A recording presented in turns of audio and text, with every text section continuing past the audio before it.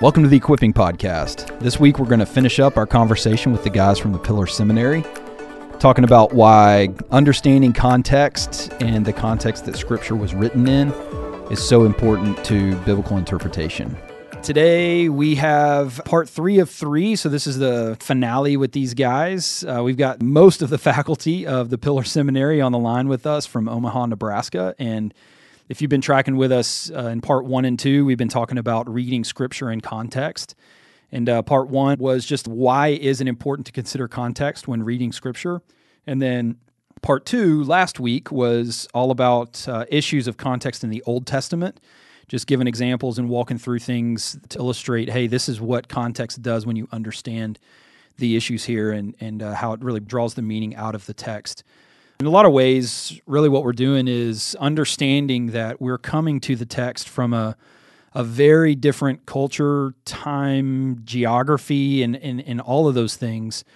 And when you do that, obviously, if any of y'all have ever traveled internationally or to another culture, then you realize it's very evident to you right in front of your face that you're in a different culture that plays by different rules, and so you have to pay attention. And that's really what's going on here as far as our discussion with context in Scripture is trying to, as best we can, remove ourselves from our 21st century American culture, very Western thinking, and place ourselves into the ancient Near Eastern situation that the Scripture was written in. So that's what we're doing. And this week we are going to cover examples of this in the New Testament. But before we get to that, I'm going to allow these guys to introduce themselves. So we got the president and founder of the Pillar Seminary is Eric Smith. What's up, Eric? Hey, how's it going? Good, man. Guys, I don't know what to do with my hands. I think while we were gone, he looked up movie quotes, which I'm really appreciative of. I love it. Good. And then we've got I guess their title for you is the academic dean. I know you love administration, Scott, so I'll introduce you like that. But this is Scott Booth. Yep. He's also the VP of Academic Affairs. There you go. And then we've also got featured, actually, in this podcast is Dan Lowry. Hey-o. So, Dan, I'm going to throw it right over to you, man, and I would love to hear what was the world that Jesus was born into, and when we think of the word gospel, I mean, a lot of times people think of gospel and they either think of, the actual books in the New Testament, or they think of kind of this, I'm a sinner and God saved me, But for the people who were contemporary to Jesus, how would they have understood gospel, and what did it mean for this guy to show up and start to preach the gospel? Hold on. I can't help but interrupt because gospel comes from the Old Testament. So rather than letting Dan talk about this, really Scott is the one that should have asked that question. No, not doing it. I'll take it from here, boys. That's awesome. Scott, why don't you tell us about the Gospel of Isaiah? Scott, the first part of this is Old Testament story. What the good news of Isaiah meant is in the context of Isaiah talking about the Lord returning and making things right after the exile. And so there are all kinds of, a couple different places in Isaiah from 40 on that talk about the good news will be when God shows up and finally makes it right. He restores his people, he saves them, he restores their former glory and restores them to the land and brings back all the peoples who've been scattered. So that's the gospel of Isaiah, and that is near and dear to the heart of all the gospel writers in the New Testament. Yeah, Isaiah is called the prophet in the Gospels. Yes, he is. Mark, by the way, begins his gospel with, this is the beginning of the gospel of Jesus the Christ, and then says, and here's how Isaiah put it, and carves out this path from Isaiah and Malachi and Exodus, actually. So nice. a little mashup. So that's the first thing to consider. When a New Testament Jew would have heard the word gospel, they would have understood it that way. There's Roman context to this as well. Being that the word is just simply good news, and to share the gospel, to share the good news is a herald of that good news. So the Romans had a gospel as well, and we get some sense of this from an inscription from about 10 BC in Asia Minor, actually, called the Priene calendar inscription. And the Romans, during the rule of Augustus, who brought about Roman peace to the Roman world, wrote to these folks and said, you need to rearrange your calendar, and it starts with the birthday of Augustus. And any good subject of the Caesar would say, what? I just feel the need to say, because the listeners can't see Scott, who is currently about half asleep messing on his phone. Both of you guys are playing video games on your phone, so that's a hashtag Pillar Seminary. Old Testament guys, checked So it out. the guys write back to Rome and say, "You bet we'll do that," and they send this letter back, and they say, I got it written here. It may be a little easier to just read some of this. It seems good to the Greeks of Asia, in the opinion of the high priest, since providence, or fate, which has ordered all things and is deeply interested in our life, has set the most perfect order by giving us Augustus, whom she filled with virtue that he might benefit humankind, sending him as a savior, both for us and our descendants, that he might end war and arrange all things. And since he, Caesar, by his appearance, excelled even our anticipations, surpassing all previous benefactors, and not even leaving to posterity any hope of surpassing what he's done. There's no chance of being any better than Caesar. And since the birthday of the god Augustus was the beginning of the gospel for the world. And so this is one example that we have discovered, which probably is not the only one that was floating around in the ancient world. The good news of Rome was that Caesar, God himself, or son of a god, has brought about peace to the whole world. And that's the good news. And of course, the angel army shows up in Luke 2 and proclaims the good news is that Jesus is the bringer of this peace. Yeah, so you've got this context, this Roman context, where obviously Caesar Augustus ends the Civil War. You got Mark Antony and Octavian, and they're fighting each other. And I'm thinking of a lot of just intertestamental history. But then down into where it's like, hey, okay, this guy won that war. He's brought peace to the land. And that's good news for us. I mean, we're not sending our sons off to fight each other anymore, and we're going to settle into this peace, all the way to the point where in the first century they're printing Roman coins that has the image of Caesar on it, and it literally calls him the Son of God, right? And right in the middle of that, which would have been really common. I mean, everybody would have known that. I mean, that's like saying who's the president of the United States. Like, everybody knows that.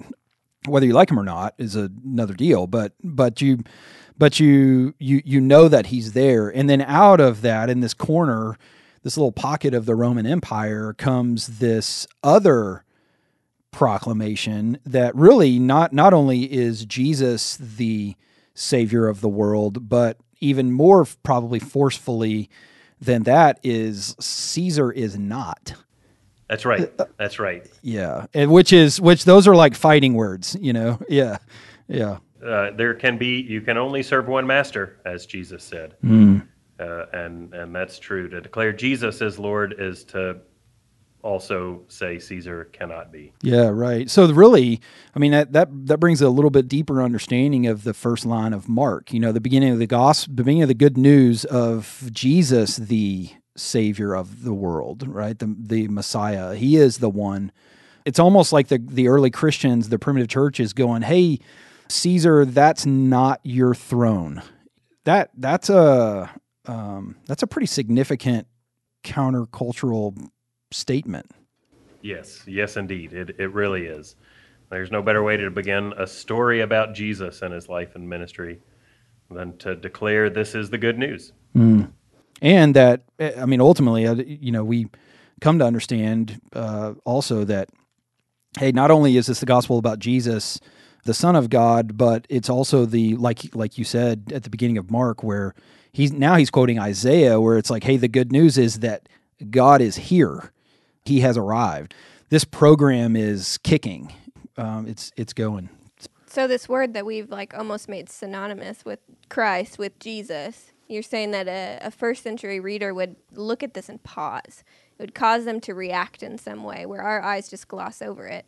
And so knowing the context of that word just changes the entire understanding of our text. And so similar to how you were saying God entered into the culture and the understanding of the people in the Old Testament, he does the exact same thing in the New Testament. That's right. We see a pretty consistent character of God all the way through Scripture, that he accommodates. He meets people where they are, or as John says, he wrapped himself in flesh and tabernacled among us. That's the ultimate expression of accommodation. That's the character of God, is meeting his people where they are. So let's talk about that on a deeper level. I've got two things that are in my head right now just about the ministry of Jesus. One is, a lot of times you hear the crucifixion narrative where Jesus dies on the cross and then this veil is torn from top to bottom. And, actually every single time I've heard this preached, I can't think of one exception where the pastor emphasized that, okay, now you have access to God. In other words, it's like the crucifixion event is really looked at from our perspective. What does this do for us, kind of thing? And how, just given the Old Testament context and all of the temple language that, you guys have talked about these past few podcasts, talk to us about what that means. But from the perspective of temple language, access to God, is the death of Jesus providing us access to God, or is it doing something else, or both? Yes. Boy, you just asked these really simple one-word answer questions. Yeah, that's great. I think so. Let's take a look at. There's a lot of ink spilled over trying to wrap our minds around the significance of Jesus' death. Each of the gospel writers will describe it slightly differently, but one of the consistent things that is helpful, like you mentioned, are these cosmic signs that accompany his death. And the three synoptics, the temple veil is split in two, and this is in some ways cosmic commentary on what Jesus' death has brought about. And like you're saying, I think there is a sense in which access to God has been granted. I think maybe more naturally, though, from the Old Testament world, what Jesus has been doing as God's agent, as the supreme prophet, is declaring judgment on the temple. He's just got done on the Mount of Olives and his little preaching, talking about they're as good as gone. This temple's as good as gone, which in Old Testament terms, or in Near Eastern world terms, the deity will leave the temple. The deity will abandon the temple and therefore also his people. And this is Ezekiel. Ezekiel sees the glory of the Lord helicoptering away. That's which really means Hebrew term. helicoptering for sure. But that really means when the deity leaves the temple almost like ceases to exist, right? No, well, yes and no. So this institution in Jerusalem ceases to be the primary residence of the deity. Got it. The deity moves, Yep. I think, is a better way of saying it. Yeah, that's good. As Jesus says to his disciples in the upper room in John's gospel, it's really advantageous that I leave so that the Spirit can come. Yeah. And this is where God's presence through Jesus' promise is now with them wherever they go. With Pentecost, the descent of the Spirit on the church in Acts 2. So Jesus, it seems like his death was in some ways necessary for the temple to be recreated as a people, or for the temple to move, for the deity to inhabit his new temple. Yeah, so he's using language in the Gospels like unless a single seed dies, right, then it can't spread. And so I think really when I'm looking at it, especially from the lens or the viewpoint of the book of Acts, you see this veil being torn from top to bottom, and like you said, that does mean that we have access to God in some fuller sense than previously, because it's not like God wasn't with his people prior to that. In fact, like they knew exactly where he was. But Jesus comes, dies this death, the veil is torn, and then this is the crazy part, which kind of brings all of this stuff like full circle in my mind, because when Jesus appears in John's gospel to his disciples, then he breathes on them. which is crazy, right? Like, what the heck is Jesus doing breathing on people? Unless you understand it, like you said before, from the entire whole story of Scripture, where God is, in Genesis 1, animating his people by breathing on them. And then now we have Jesus doing something very similar in John's gospel, where he's like, hey, what my death has done is it has unleashed the presence of God, has broken out of the temple, and now is going to spread to the whole earth. And so I'm commissioning you, I'm energizing you, I'm making you the type of people who are going to take this message to the whole world, so that, getting back to Genesis 1, the cosmos, right, is the temple of God, so that the whole temple of God will be filled with his people. Is that a fair assessment of what's going on? God with his people is, in the Old Testament, comes with several connotations. And one of them is, well, look, I'm with you, so you need to be holy because I'm in your presence, right? But another one is, if I'm with you, you win. Like, victory is done. Like, we will conquer the territory in front of us. Like, that's just a guarantee. And I think that same principle carries into the New Testament when he says that the church has become this the temple as we move out. Right? That God with us, that this church moves out, and it's this spreading of the kingdom is this foregone conclusion, in a sense. That's its function. That's right. It is the presence of God is in the world, in the church. It's a remarkable thing that happens. Well, what's fascinating at the end of Matthew is he's commissioning his disciples to go and make disciples, which really there's a lot of, there's function statements in that too, like baptize them into the triune life and then teach them to obey, right? Teach them to function like this. And then what's crazy is, and a lot of people overlook this, but it's actually the most significant part of the Great Commission, is this do statement at the end, like, hey, behold, like, pay attention to this. It's an emphasis marker. Hey, listen to this. I am with you always, right? Even to the end of the age. From an OT perspective, that just screams. No, it's huge. Yeah. Like, you cannot lose. You cannot lose, and also that has implications for how you behave.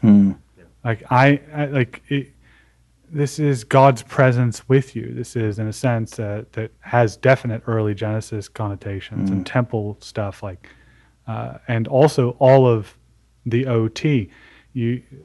One of the things that may help readers while you're reading OT is to understand that what's going on is God is with his people, and the responses he has are appropriate to that.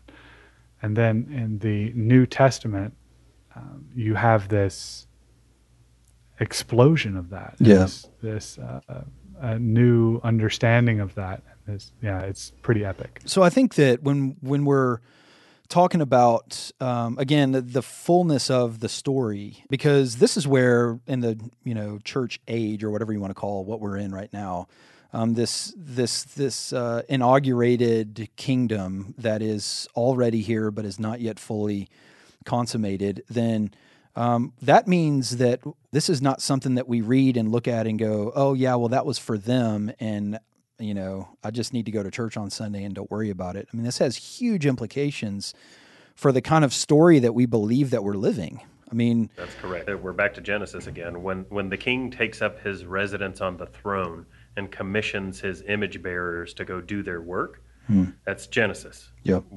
That's also Acts.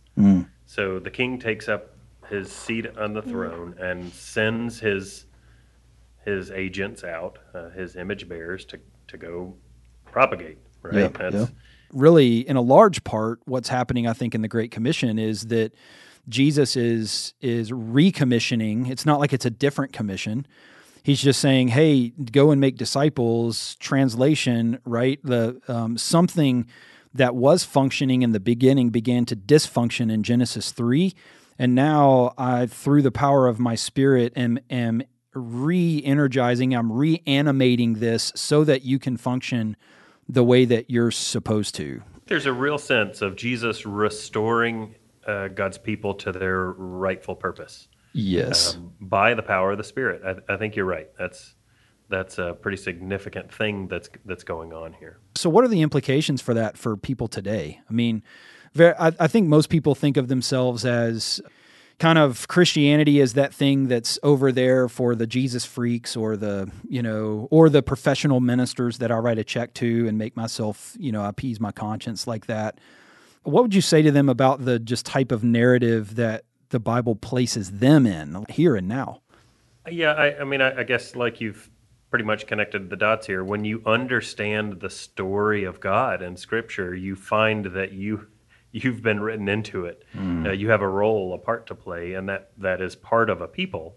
So it's not just you alone. It's you as a member of God's community. Yeah, I think it's important to point out that it's impossible under this view to see the scholar or the pastor as more significant than the person in the pew. That's right. Right? Because I can't go into your place of work and be the kingdom. Yep. Right? I can go into mine, but I can't go into yours. And so you have to do it into yours. And I think that there is an imperative on your marching orders as a believer that are yours.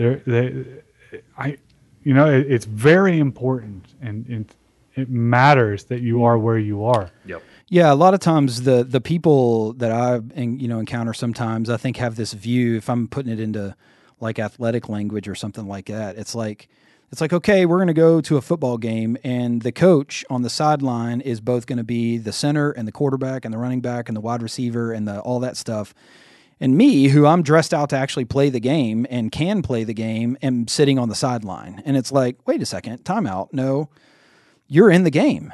When you go to work, you are the presence of God that's mediated to the people around you. And so what are you doing in the spaces that you're in to be faithful to what the King, who is Jesus and not Caesar, right?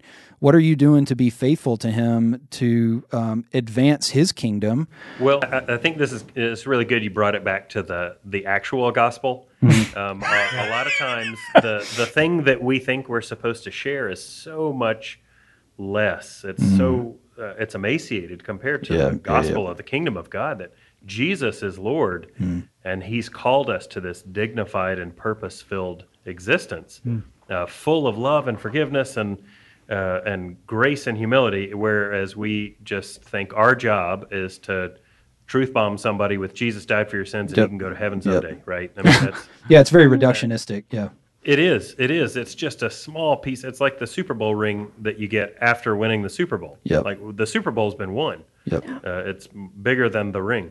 So what our task is, what we're called to, is to participate in the life of this kingdom as citizens of heaven, as subjects to the King, and winsomely call others to submit to God's right rule. And I would say, too, to extend that beyond the individual to you as a community are in this village and this city, and that's what's going on. And you as an individual are part of that community, that individual body of Christ at that church. That's right. To say, we are engaged in this project. So things like holiness matter, but as a function of this other thing, right? Right. And I think there's a lot of times churches haven't really thought through, especially at a leadership level, which is why no one else has thought through it, that these are team sports.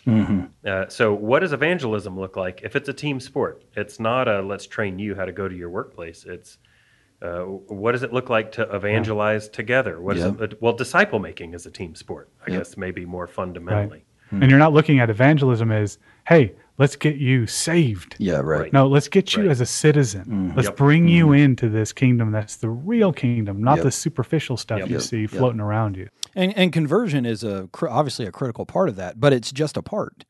And I feel like a lot of times entering the gate. Yeah, exactly right. It's the beginning of the story. So don't miss the rest of the story. So really our view is just far too narrow. We're far too narrow as individuals because there's a community around us. We're far too narrow in that we're just being saved for eternal life and thinking that we're in this holding chamber until that day comes when eternity starts now. We've been given God's Spirit now.